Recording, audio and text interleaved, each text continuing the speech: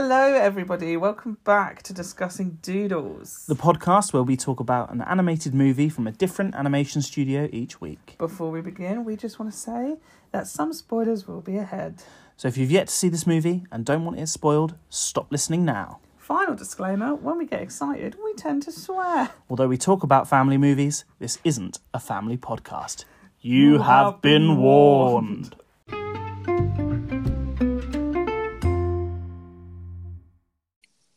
Hello. Hello. Welcome back to Discussing Doodles. I am Mark. I'm Luke.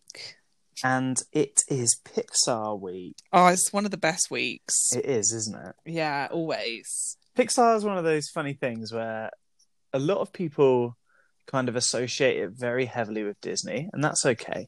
Yeah. Because obviously it is distributed by Disney and it is part of the Disney family. Yep. But it is very much, to me, it's very much its own thing. Yeah, I wish it was its own thing in one way. I do too. You know. And you know, there's a lot of, you know, the way I look at it is the way that Pixar make an animated movie. The plot is put together. The characters are their personalities are very different to what Disney do. Yeah. And when Disney tried to go down that Pixar-y route, is when they started fucking it up. Right. Do you know what I mean? Yeah. So I always think it's better to keep the two separate, but a lot of people do place them together. For sure. But I have a love-hate relationship with Pixar because I pretty much love every Pixar film I've ever seen in my life because they are great movies. Mm-hmm. But I'm also like, why did you do that to the industry? Why did you make them all change? They were good the way they were. You don't like a bit of computer animation, do you? Exactly. Well, I like it when it's done right, and Pixar do it right, and that's they do, that's don't they? my point. Pixar is less about look at what we can do. Well, it is in the early days. It was look at what we can do with our computers, and back then it was impressive. But now every fucking Tom, Dick, and Harry could do it in his back bedroom if he wanted to. But for Pixar nowadays, in their modern films, it's more about look at what we can do with character or your emotions or or this, that, and the other. Do you know what I mean? And I think really and truly, as much as I love animation and I'm a big animation geek and I bang on about it all the time, a good animated film comes down to the characters and the story. Yes. Those first two things that we review each week are more important than the third one. Yeah. I think. Do you? Yes, yeah, I think that's why we put them first, really. Yeah, I guess so. I guess it kind of goes in order of importance. For sure. That being said, actually, sometimes... Well, yeah, you know, but whatever. I don't know why I've done this little rant about Pixar at the start. I know, you're like... I feel like newcomers are going to turn away and be like, this is scary. I'm not listening to this podcast. This guy just has a go at everyone. I'm not having a go. I love Pixar. Yes. And I love this movie. Yes, it's so... precious. It had been a number of years since I've seen it, you know? Right. And I think I haven't watched it since maybe before Monsters University was released. Oh wow, that is a while then, because that's an old film now. Yeah, I was gonna say it's been a real long time since I've seen it, and I think Monsters University is the reason why I haven't seen it. Right. Because I didn't enjoy Monsters University as much. Right. And it not that I didn't enjoy Monsters University, because I did. It was good. But it wasn't as good. No. And sometimes when something's not as good, it makes you just go, "Oh, there's no point in that." Yeah, you like put it in a bubble. Yeah, and you just kind of don't go back to it anymore. Yeah. But because of Discussing Doodles and what it is, it made me go back to it, and I'm really fucking happy I did. It's so good. It's so top tier. I'd actually go as far as to say it's one of my favourite animated movies ever. Okay, so we're expecting a few high scores from you today, then. I mean, I think so. I don't want to be too excited at the beginning because I might change my mind as I go along. But on surface level, I think it's near perfection. Okay. So just for everybody that's aware, for everybody that's aware, why would you need to say something for everybody that's aware? Because they're already aware. Are you okay? What's happening? I don't really know. What are you about to say anyway? I was going to say, so everybody is aware, last week was Don Bluth week, and we did All Dogs Go to Heaven. Yes. That scored 66. Yes. Good film. Yes. Not his best, but still a good offering. Do you know, though, I did think about that film today, though, because Sully, Mike, and Boo gave me teeny tiny Charlie, Itchy, and Anne-Marie vibes. It is a very similar dynamic, isn't it? Like similar trio dynamic. Yeah. Two dogs, one who's very brave and one who's very silly, with a child, and then two monsters, one who's very brave, one who's very silly, with a child. I also thought about the fact that the last 3 movies we've watched have all featured a very cute little girl. Oh my God, you're right. And for me, it's been really interesting to see how each different studio has dealt with that, and how they've done it. So obviously, we spoke in length about how it was the tiny little subtleties in My Neighbor Totoro, that made Studio Ghibli's cute little girl so cute. You know, those little imperfections in the way she moved, which made her so realistic. And then obviously there were sort of, you know, the voice of Anne-Marie and All Dogs Go to Heaven, and, you know, the way that she was designed and stuff made her very cute. And then obviously Boo in this movie, she has her own sort of ways of being super cute. She's so adorable. I can't deal with it. She's also hilarious. Isn't she? It's so funny. It's so clever. It's so clever that she is as funny as she is, because she doesn't have funny lines, but she does. Everything she says is great, but it's not like scripted, planned punchlines. No. And I don't know if you read this, but I read that she was too young to stay in the recording booth. Mary Gibbs, who did the voice, right? She was too young to stay in the recording booth. She'd get bored and things like that. So they would just follow her around the studio with a microphone, recording her as she played and stuff. And Genius. They would just pick out the bits that suited. Absolutely genius. Yeah. So good. I think Pixar are really good with how they deal with children actors, because like I remember as well, not that it's connected to this film really, but the special features for Up, like obviously they had a boy doing Russell. And it is long, boring days, I think, being just in a recording studio all day. Of course. That they'd come up with fun little things that, you know, they'd make him do a lap around the building before he came in to do his lines and stuff. So he was all like energized. And I just think they're very good with how they make the children do their lines. And I think as a studio that deals predominantly with children, they're their target market. It's good, and it's nice that they have an understanding of the people that they're targeting in such a good way. And I think I'm going to name drop a name now that I think is really important to that side of things for Pixar. Right. It's a man called Pete Docter. Pete Docter, most people who know animation have probably heard his name. But he's been at Pixar since the start. He's been there, you know, he's one of the main Pixar guys. This is the movie where he was given the reins. Mm-hmm. This is the movie where John Lasseter said, "Okay, mate, it's your turn now. Your turn." Right? And I think, because I was reading about how to make Mary Gibbs laugh for Boo, he would play with sock puppets and things like that. And I think that he is a big kind of influence on that kind of child-friendly side of things. I get that kind of vibe from him. Yeah. And when we say this is the movie where he was given the reins, let's just, I mean, before we score anything, he fucking smashed it. Hell yeah. Like your first outing as a director, and you do Monsters, Inc. It's so good. It's so good. Before we talk about the story, I want to say something that I've noticed.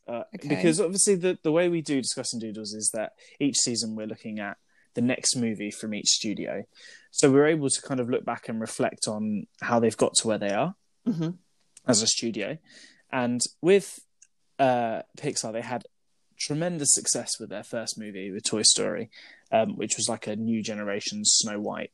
But essentially what it was a buddy picture, which you don't get many buddy pictures in animation. No. I guess you get a few. Like maybe you could consider All Dogs Go to Heaven a buddy picture. I suppose. Not really. But no. And you could consider maybe Aladdin a buddy picture. Suppose. Aladdin and the Genie. Yeah. But really and truly, they're not. They're reserved more for, you know, like your 90s and 80s and 90s American comedies. They're your buddy pictures. Yeah, like your Dumb and Dumbers. Yeah. But you don't expect to see it in an animated movie. So I think that's part of what made Toy Story a success. And then they tried something new with Bug's Life, which was kind of like a hero's journey story, a much more traditional animation story, really. Yeah. Compared to Toy Story. And although in my heart I think Bug's Life is just as good as Toy Story, it was not received nearly as well. Sucks. Still needs a sequel. It still needs. I was going to say, we still need a Bug's Life 2. So hashtag Bug's Life 2. Come on, get it out there. So then what they did, and we've noticed that every CGI studio has done this, they've gone back to their first movie and made a sequel because that's guaranteed success. Yeah. If your first movie was a success. And then they've gone, again, let's try something completely different. But what they've done with Monsters, Inc. is they have taken a lot from Toy Story. Yes. In that buddy picture sort of vibe. Yeah. Because this is a buddy picture as well. It is, isn't it? Like Mike and Sully. Yeah. And another thing I noticed that they sort of took from Toy Story 2 as well, the Stinky Pete and the Mr. Waternoose character like is plot very twist, similar. plot twisty villain. Yeah. So they've obviously gone, right, our Toy Story movies are really fucking successful. Yeah. Let's pinch the best bits. For sure. Do you know what I mean? And I hadn't ever really thought of it like that before, and discussing Doodles has made me think of it that way. Yeah. Yeah. But what have you got on the story, Luke? Before I waffle on too long. I've been going for 10 minutes now. Yeah, I'm just waffling on. I'm joking. So, I mean, I feel like everybody listening has probably seen this film. But if you are one of those strange people, here's the basic storyline for you. So it's basically two monsters, Sully and Mike, working at Monsters Incorporated, which is a factory designed to scare human kids, which causes them to scream, which gives the monster world the energy and that it needs, basically. And one of the human childs escapes, and which Sully names Boo, and she enters the monster world, and they've basically got a race to get her back home before she's discovered by everybody else. That's the basic plot line. So they came up with the idea of Monsters, Inc. in 1994 during a production of Toy Story, or during the production, sorry, not a production, a random one. With and sort of what you were saying in a way, like they were sort of picking bits. At this point, the toy idea was going down so well that they really were trying to rack their brains on what children think of. And I think a lot of kids always go, oh, you know, my toys are alive, they move around when I'm not there, blah blah blah. Another thing that kids think of is scary monsters in the closet. So that was an idea that they really wanted. So over the time between 1994 and when did Monsters, Inc. come out? 2001. They had all sorts of storylines going for them. So the original story, they had a man in his 30s dealing with monsters that he drew as a kid coming back to bother him as an adult. I like that. Yeah, and I wish my monsters that I drew as a kid would come back and bother me. It'd make my life a lot more interesting. And imagine if you had Magara come and bother you. Oh my god. Why are kids so weird though? Why did kids see monsters everywhere? I literally would dream about this monster every night, and I was so convinced that he was in my room. I literally remember you crying about it. Kids are so weird. Why do they do that? To the point where I remember your monster's name. Yeah, he was everywhere. I remember so vividly him being at the top of the stairs. What did he look like? He was like big and furry. Like he had sort of like a pig snout. He had big muscly arms, and he definitely had snakes coming out of his back as well. Oh, that's nice. Yeah.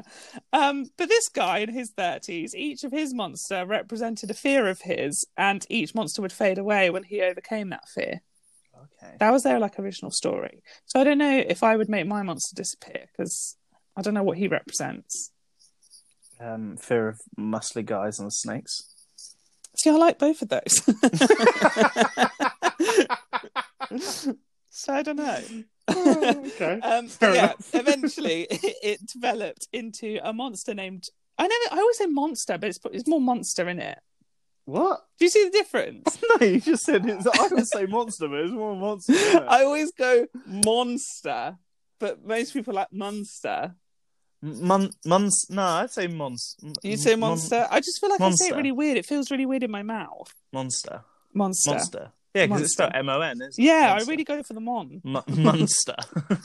Anyhow, this is such a messy podcast. So the story developed to a monster named Johnson meeting a kid, and it was supposedly going to be a buddy picture. It's coming back, Mark, between Johnson and the kid. Johnson. I know. I just picture the freaking Prime Minister. He's a monster. He is a monster. And that film was going to be just called Monsters. That's what they were going to call it. Okay. And that story went through changes as well, as did the child. The child changed age, it changed gender, it changed everything as it went along. And eventually they had the idea of a small girl being a funny counterpart to like an 8-foot tall furry monster, because the difference would be funny to look at. And the girl soon became Mary, who was often pranked by her four older brothers. And she soon met Johnson, and he was a monster who was worried about losing his job to the top scarer called Ned. Yeah. So definitely, like, the Monsters Inc. story is like coming. And again, it kept changing and evolving, and they were worried, which I can kind of understand actually. They were worried that their main character couldn't be relatable or enjoyed by children because his job was to scare them. So they were worried about that. And eventually they decided that Johnson, who they renamed Sully, would be the top scarer himself, but in more of a fun star quarterback kind of way, and less of a he's really scary. And then Mary became this young 3-year-old girl, because they thought the younger she was, the more dependent she was on the monster. So that's why the two of them were so together. And eventually, somehow, Mike was added to the whole thing. And the minute they added Mike, everything else sort of fell into place. Yeah. So they had a lot of changes, but I kind of like all the ideas of the stories that they had. Yeah, I do as well. I mean, especially like the one about the fears. And the I feel like that's very gives me like slight Inside Out vibes. I feel like that's very similar to what Pixar do today. I was going to say, you could see Pixar doing that today. Absolutely, for sure. But I love the storyline. I love the world that they've created. A bit like we were saying, like, I love that Pixar take these ideas of toys coming to life or monsters in the closet, and they just make this whole picture about it. Yeah, I think it's so cool. This is the first Pixar movie where the protagonists are larger than children.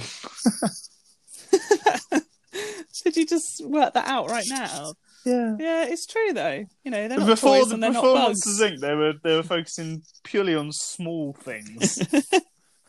So true. Reason. But they're still very clever in the fact that I know we've got characters like Andy in Toy Story and Boo in Monsters Inc., but like Pixar still very cleverly don't have too many people to animate yet. They're very clever at working out. We'll talk about this when we get to animation, but the people still look pants. Yeah. They do. Like so it's they're very clever by saying we'll do toys, we'll do bugs, we'll do monsters. So do you have a score in mind? We're nearly 20 minutes into the episode. We haven't scored anything. It's going to be a long one. It's going to be a long one. Sorry, guys. Have you got a score in mind for story? Yes, I do. What are you thinking? 9. Okay. Wow. I'm going to go for an 8, I think. Okay. I think that's fair. That is fair. Characters. Oh, they're good, aren't they? They are great characters. Yeah. So we got Sully, Mike, and Boo, who are like your leads. Mm-hmm. They're great, aren't they? Yeah.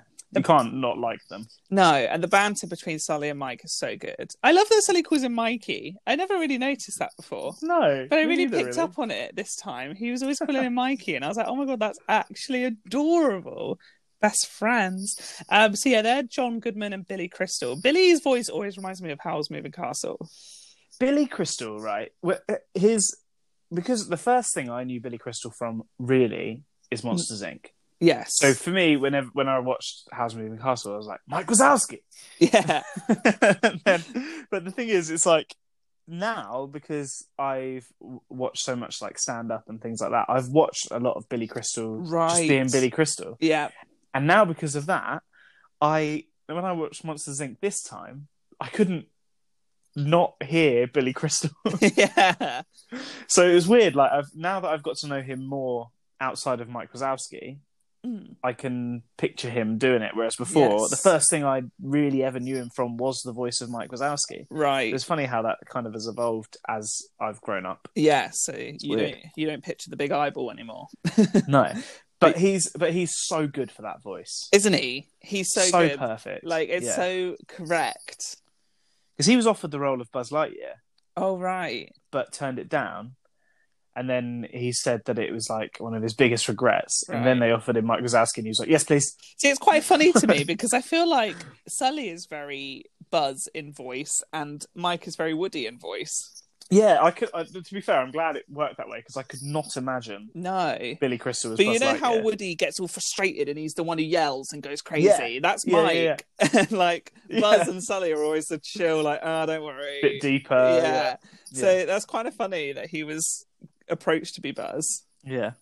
Hilarious. And then Boo, she's just so cute. And I don't know if you realise, obviously the actress is called Mary and they planned for her to be called Mary, and supposedly she still is because she's written Mary on her drawings. I saw this, yeah. So that's really cute that Boo is called Mary, guys. Boo's called Mary. We all call her Boo. She is Mary. And then I love Randall and Fungus, who are Steve Buscemi and Frank Oz. I had no idea Frank Oz was Fungus. Yeah, that's wicked. I can't remember who it was. Either John Goodman or Billy Crystal. One of them basically said to Pixar, you have to have Steve Buscemi voice the baddie. Oh, nice. So it was kind of like a recommendation kind of thing. Yeah. I wonder if I can't remember who it was though. It was one of them. That's so cute. I think Steve's really good for like Randall. Like he got the vibe so good to be that like lizardy monster. Yeah, for sure. Loved it. Who's your favourite character? My favourite character is probably Boo. Yeah, it's really hard, isn't it? To be honest, I think she is kind of a scene stealer, isn't she? But you know who I really love? Roz. Yeah, Roz is great as Roz is so good. I love Celia's Roz. a good character. Yes, and the Abominable Snowman. Abominable Snowman, who is obviously, of course, John Ratzenberger. John Ratzenberger. Who appears in every Pixar. Yeah, the Pixar Easter egg that he is. He is, yeah. I did know the Pizza Planet truck is outside the like caravan-y thing that Randall ends up in. I'm pretty certain the caravan is also the caravan that the mosquitoes fly into in Bug's Life. I can't help it. It's so beautiful. Yeah. But I couldn't see A113 or whatever it is. I think it's on one of the Yellow Men. I think you're right. Also, another one. It's not like a regular Easter egg, but I read about it and I thought, that's funny. At the very start when that monster's doing his test. Yes. And the lady's giving him like feedback. Yeah. She's got like a bunch of buttons and dials. Yeah. One of the buttons has like a code underneath it, and it was the Pixar office's phone number. Oh my god! Just put that out for the whole world to see. Yeah. And I guess the other Easter egg was Randall was Andy's bedroom when he was doing all his different invisible disguises, and Fungus was pulling down the different walls for him to try. One of them was Andy's bedrooms, like blue cloud bedrooms. How many bedrooms does that boy have?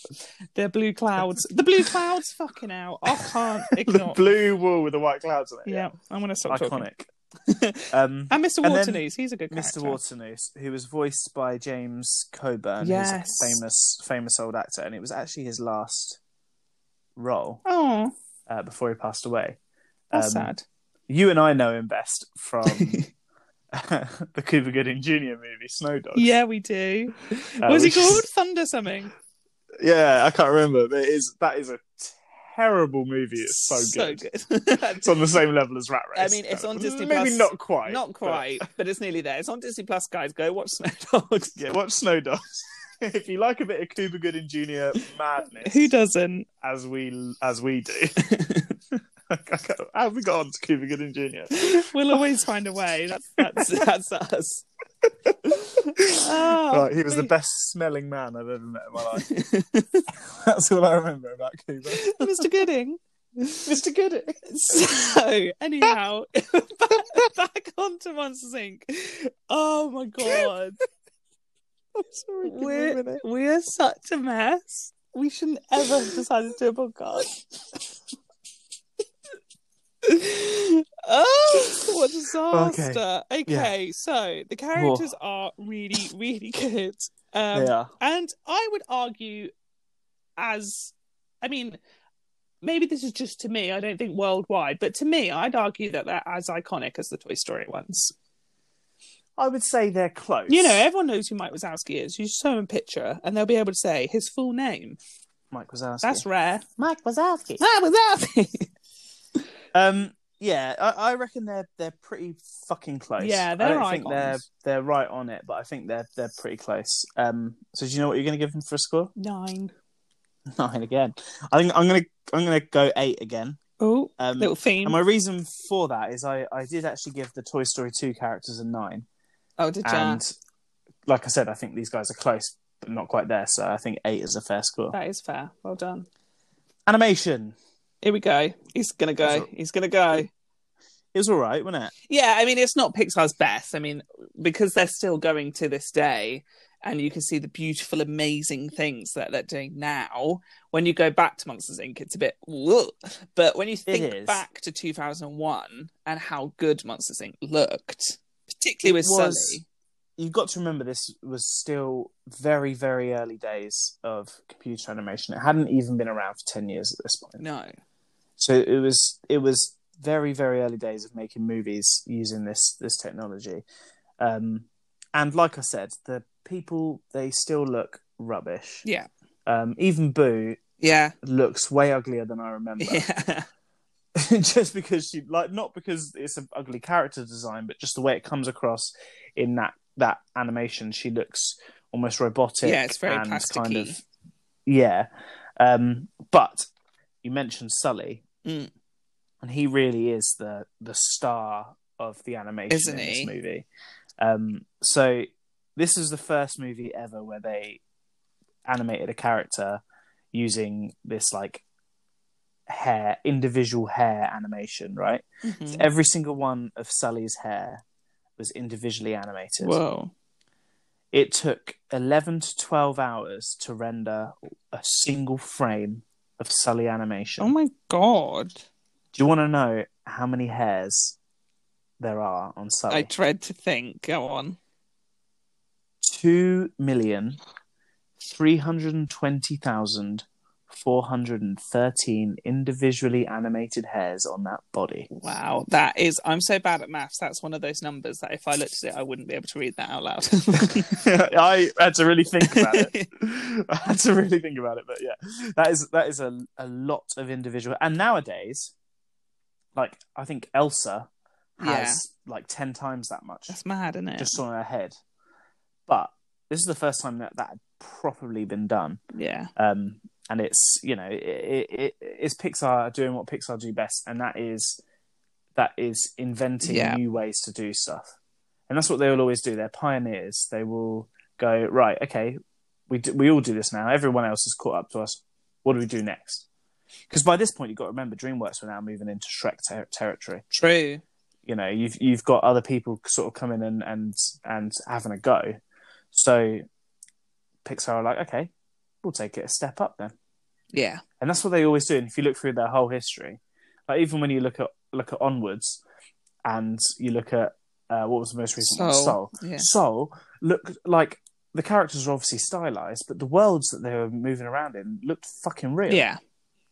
They will always push the boundaries where they can. And I'm not a massive fan of computer animation, but I appreciate the fact that Pixar are making it up. Yeah, everyone else is just copying. And they're always trying to do something different. Yeah. Pixar are the guys. They're the dons when it comes to this. Right.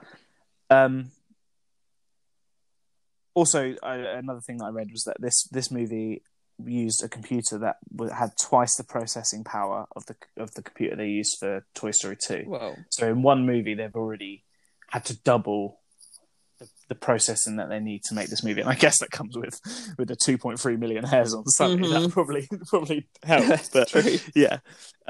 So I don't think it's an amazing animation. They've still got a long way to go.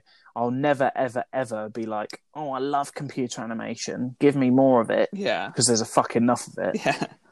But I'll give credit where it's due. Yeah. And, Pixar are the guys that do it best. They are. And they will always be those guys. Yeah. So I'm going to give them a 6. I was thinking 6 as well. Some things look really nice. I think Sully's fur gets a shout out. Randall's, scales. And there was something else I was going to say. Oh, the wood. Really Boo's broken door. Yeah. I really liked, when they were going through all the doors towards the end. Yeah. I liked all the backgrounds at the windows, the mountains and the Eiffel Tower. I bet they loved doing that.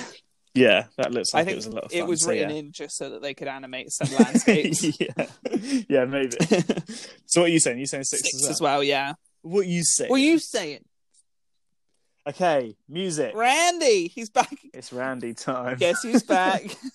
He's got to be the most prolific composer so far, right? I mean, we've had 5 Randy movies now. We have had 5. This is his 4th Pixar. Yeah. That's mad. That's crazy. Randy ain't going anywhere. So this soundtrack was nominated for an Academy Award of Best Original Score and a Grammy for Best Score. They both lost to Fellowship of the Ring, which is understandable. Okay, I'll let so it's all right, isn't it? It's like, okay, that's all right. But it did win an Academy Award for Best Original Song with If I Didn't Have You. If I Were a Rich Man. Sung by John Goodman and Billy Crystal. So it got awards for something. I love that. So up until this point, Randy had 16 Oscar nominations. Whoa. And never won. Whoa. So this was his first win, which is, I think, was awesome. Is awesome. That is cute. But I fucking love a Randy Newman soundtrack. It fills me with such nostalgia. Yeah. Like that Toy Story, Bugs Life, Monsters Inc. vibe is just so like my childhood. I'm going to say what I said about Bugs Life though. Yeah. I'm just a bit sad that there wasn't just a random Randy song in the middle of the movie. I know, because that was one of the real highlights of Toy Story 1 and 2. Yeah. And I have decided when I look, and I posted this on our Instagram and our Twitter, I have decided that my favourite song on season 1 was what did I decided on one of them. What was it? I can't even remember now. What, a Toy Story one? Yeah, Strange Things. Strange Things. That was so good. It was my favourite season 1 song. So that is a good one. Yeah. The old Randy. Yeah. I like the music. I mean, I don't think it's quite Toy Story level. It's not, and I think a lot of that is because of the lack of songs. Yeah. I think Toy Story, although I never really think of it for its songs, when I then think of the Toy Story songs, they are so good. Mm. And that is something that Bugs Life and Monsters Inc. lacks. True. But the score is nice. It fills me with nostalgia. Mm. Yeah, and like we say quite often, it suits every scene it's in. It's never imposing. It's never. It never takes away or detracts. No, it only adds to the scene. Yeah, so. And I love that it's the Randy vibe. Like you could just hear it, and you're like, Randy. I was going to say makes you Randy, but that's not what it does. No. But yeah, I like it. You got a score in mind? Like a 7. 7. Okay.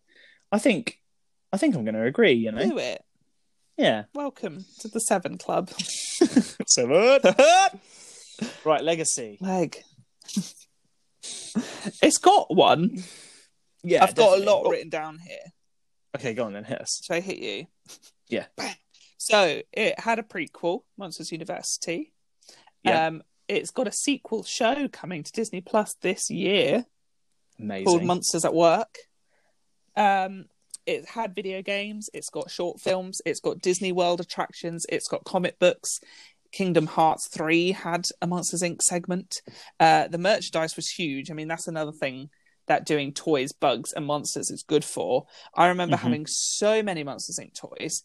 And I remember, this is how extra they were. I had a different I had so many different Randall toys of the different colours he would turn into. Amazing. That's so extra. I remember playing Monsters Inc. on PlayStation 1, maybe. Whoa. I remember playing the game. Yeah. I bet it looks shit. Probably. I it was love absolutely the terrible. way PlayStation 1 games look. Yeah, they're like every character's got straight lines. Yeah, it's so square. I wonder what Mike Wazowski looks like. It looks like a hexagon. Yeah. Just walking around. I love that. And then it had, I don't know if this goes to legacy or not, but it had 2 lawsuits against it. Oh. Yeah, so there's a woman called Laurie Madrid who wrote a poem in 1997 called There's a Boy in My Closet. And it's a very different thing, Laurie. I think it is, isn't it? And the judge said that it's got nothing in common with the film and that she's being silly. And people have closets and imagine things in them. Literally, yes. like she didn't invent that. Come on, babes. And then someone called Stanley Mouse filed a lawsuit saying that the lead characters Mike and Sully were based on drawings in a film that he had tried to sell to Hollywood that apparently the Pixar people have seen called Eat My Dust. And there was a little drawing I saw that did look a bit like Mike Wazowski, but again, the case didn't come to anything because he's also not the first person to design a one-eyed, round, circular That's creature. The thing. You know, like the thing with a monster. Sully and Mike, as much as I love their character designs, they're quite sort of standard-looking monsters, really. Yeah. One's a big furry bear with horns, and who's just a random colour. Yeah. And one's a big one-eyed little apple. He does look quite like Granny Smith. I do. I want to take a bite out of him. When you see like the back of him and he's running, I'm like, oh, it looks juicy.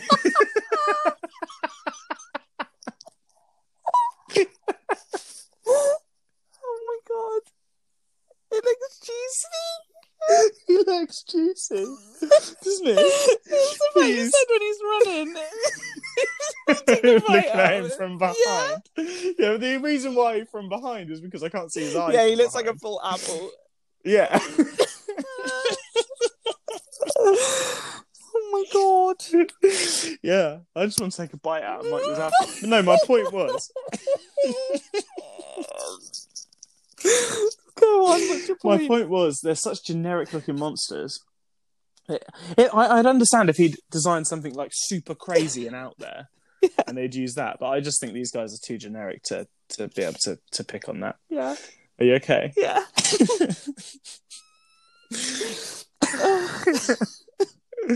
Yeah, I'm fine. That just really, really, really got to me. That was, in like, no offense, your entire life, my entire life, that was the best thing I've ever heard you say.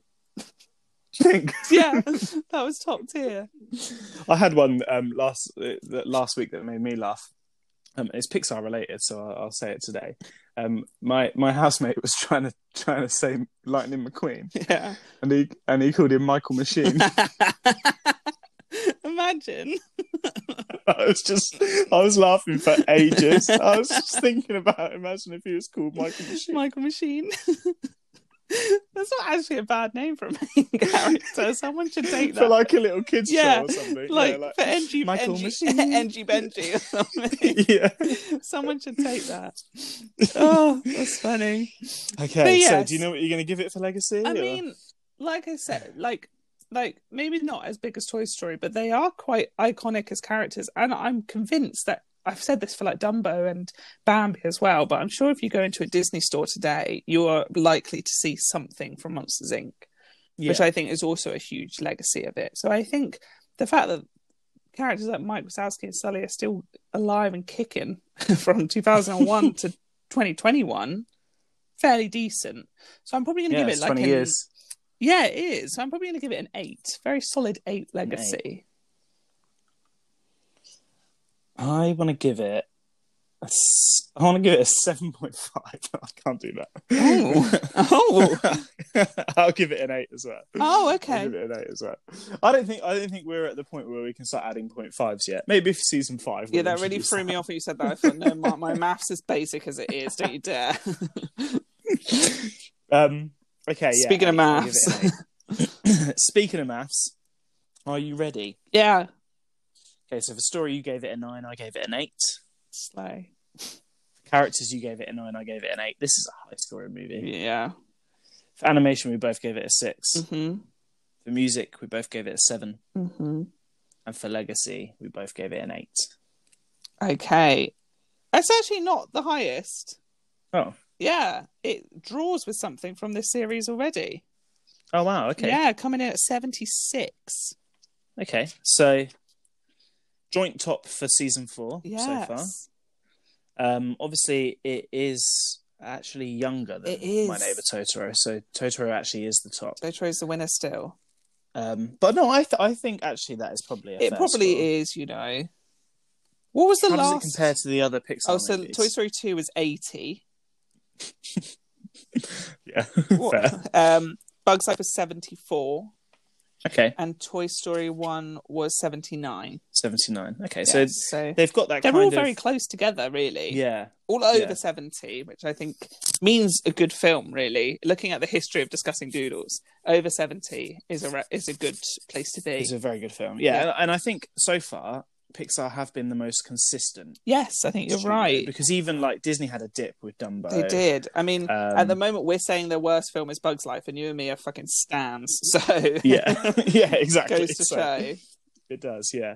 No, that's good. I'm pleased with that as a result. Me too. So. I really enjoyed watching this film again. Yeah, so did I. Loved it. So next week is DreamWorks week. Oh my god, it is. This is exciting. And it's one I've never seen before. No, I've seen clips. Many clips. I think it was like a direct to video or direct to DVD. Yeah. Essentially, it's a prequel to The Prince of Egypt, but it's Joseph, King of Dreams. Yes. Now, I think my difficulty with this is going to be that because I'm such a massive fan of the Andrew Lloyd Webber Joseph musical. Technicolor Dream. I'm going to find it difficult to pull myself away from that. Yes. When watching this. Yeah.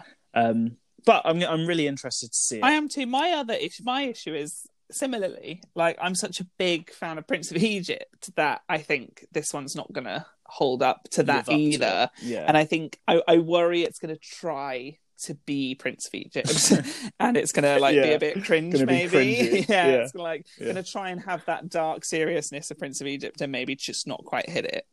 Because I think one of the joys of Andrew Lloyd Webber's is how cheesy and glorious it is. It really I feel like is, they're going to try and make it Prince of Egypt levels, and it might not work. But we'll see. Yeah. So, in the meantime, Luke, where can we find you? At Lukey Reed, Twitter, Instagram, YouTube. Mark, Eric, Megan. Where can we find you?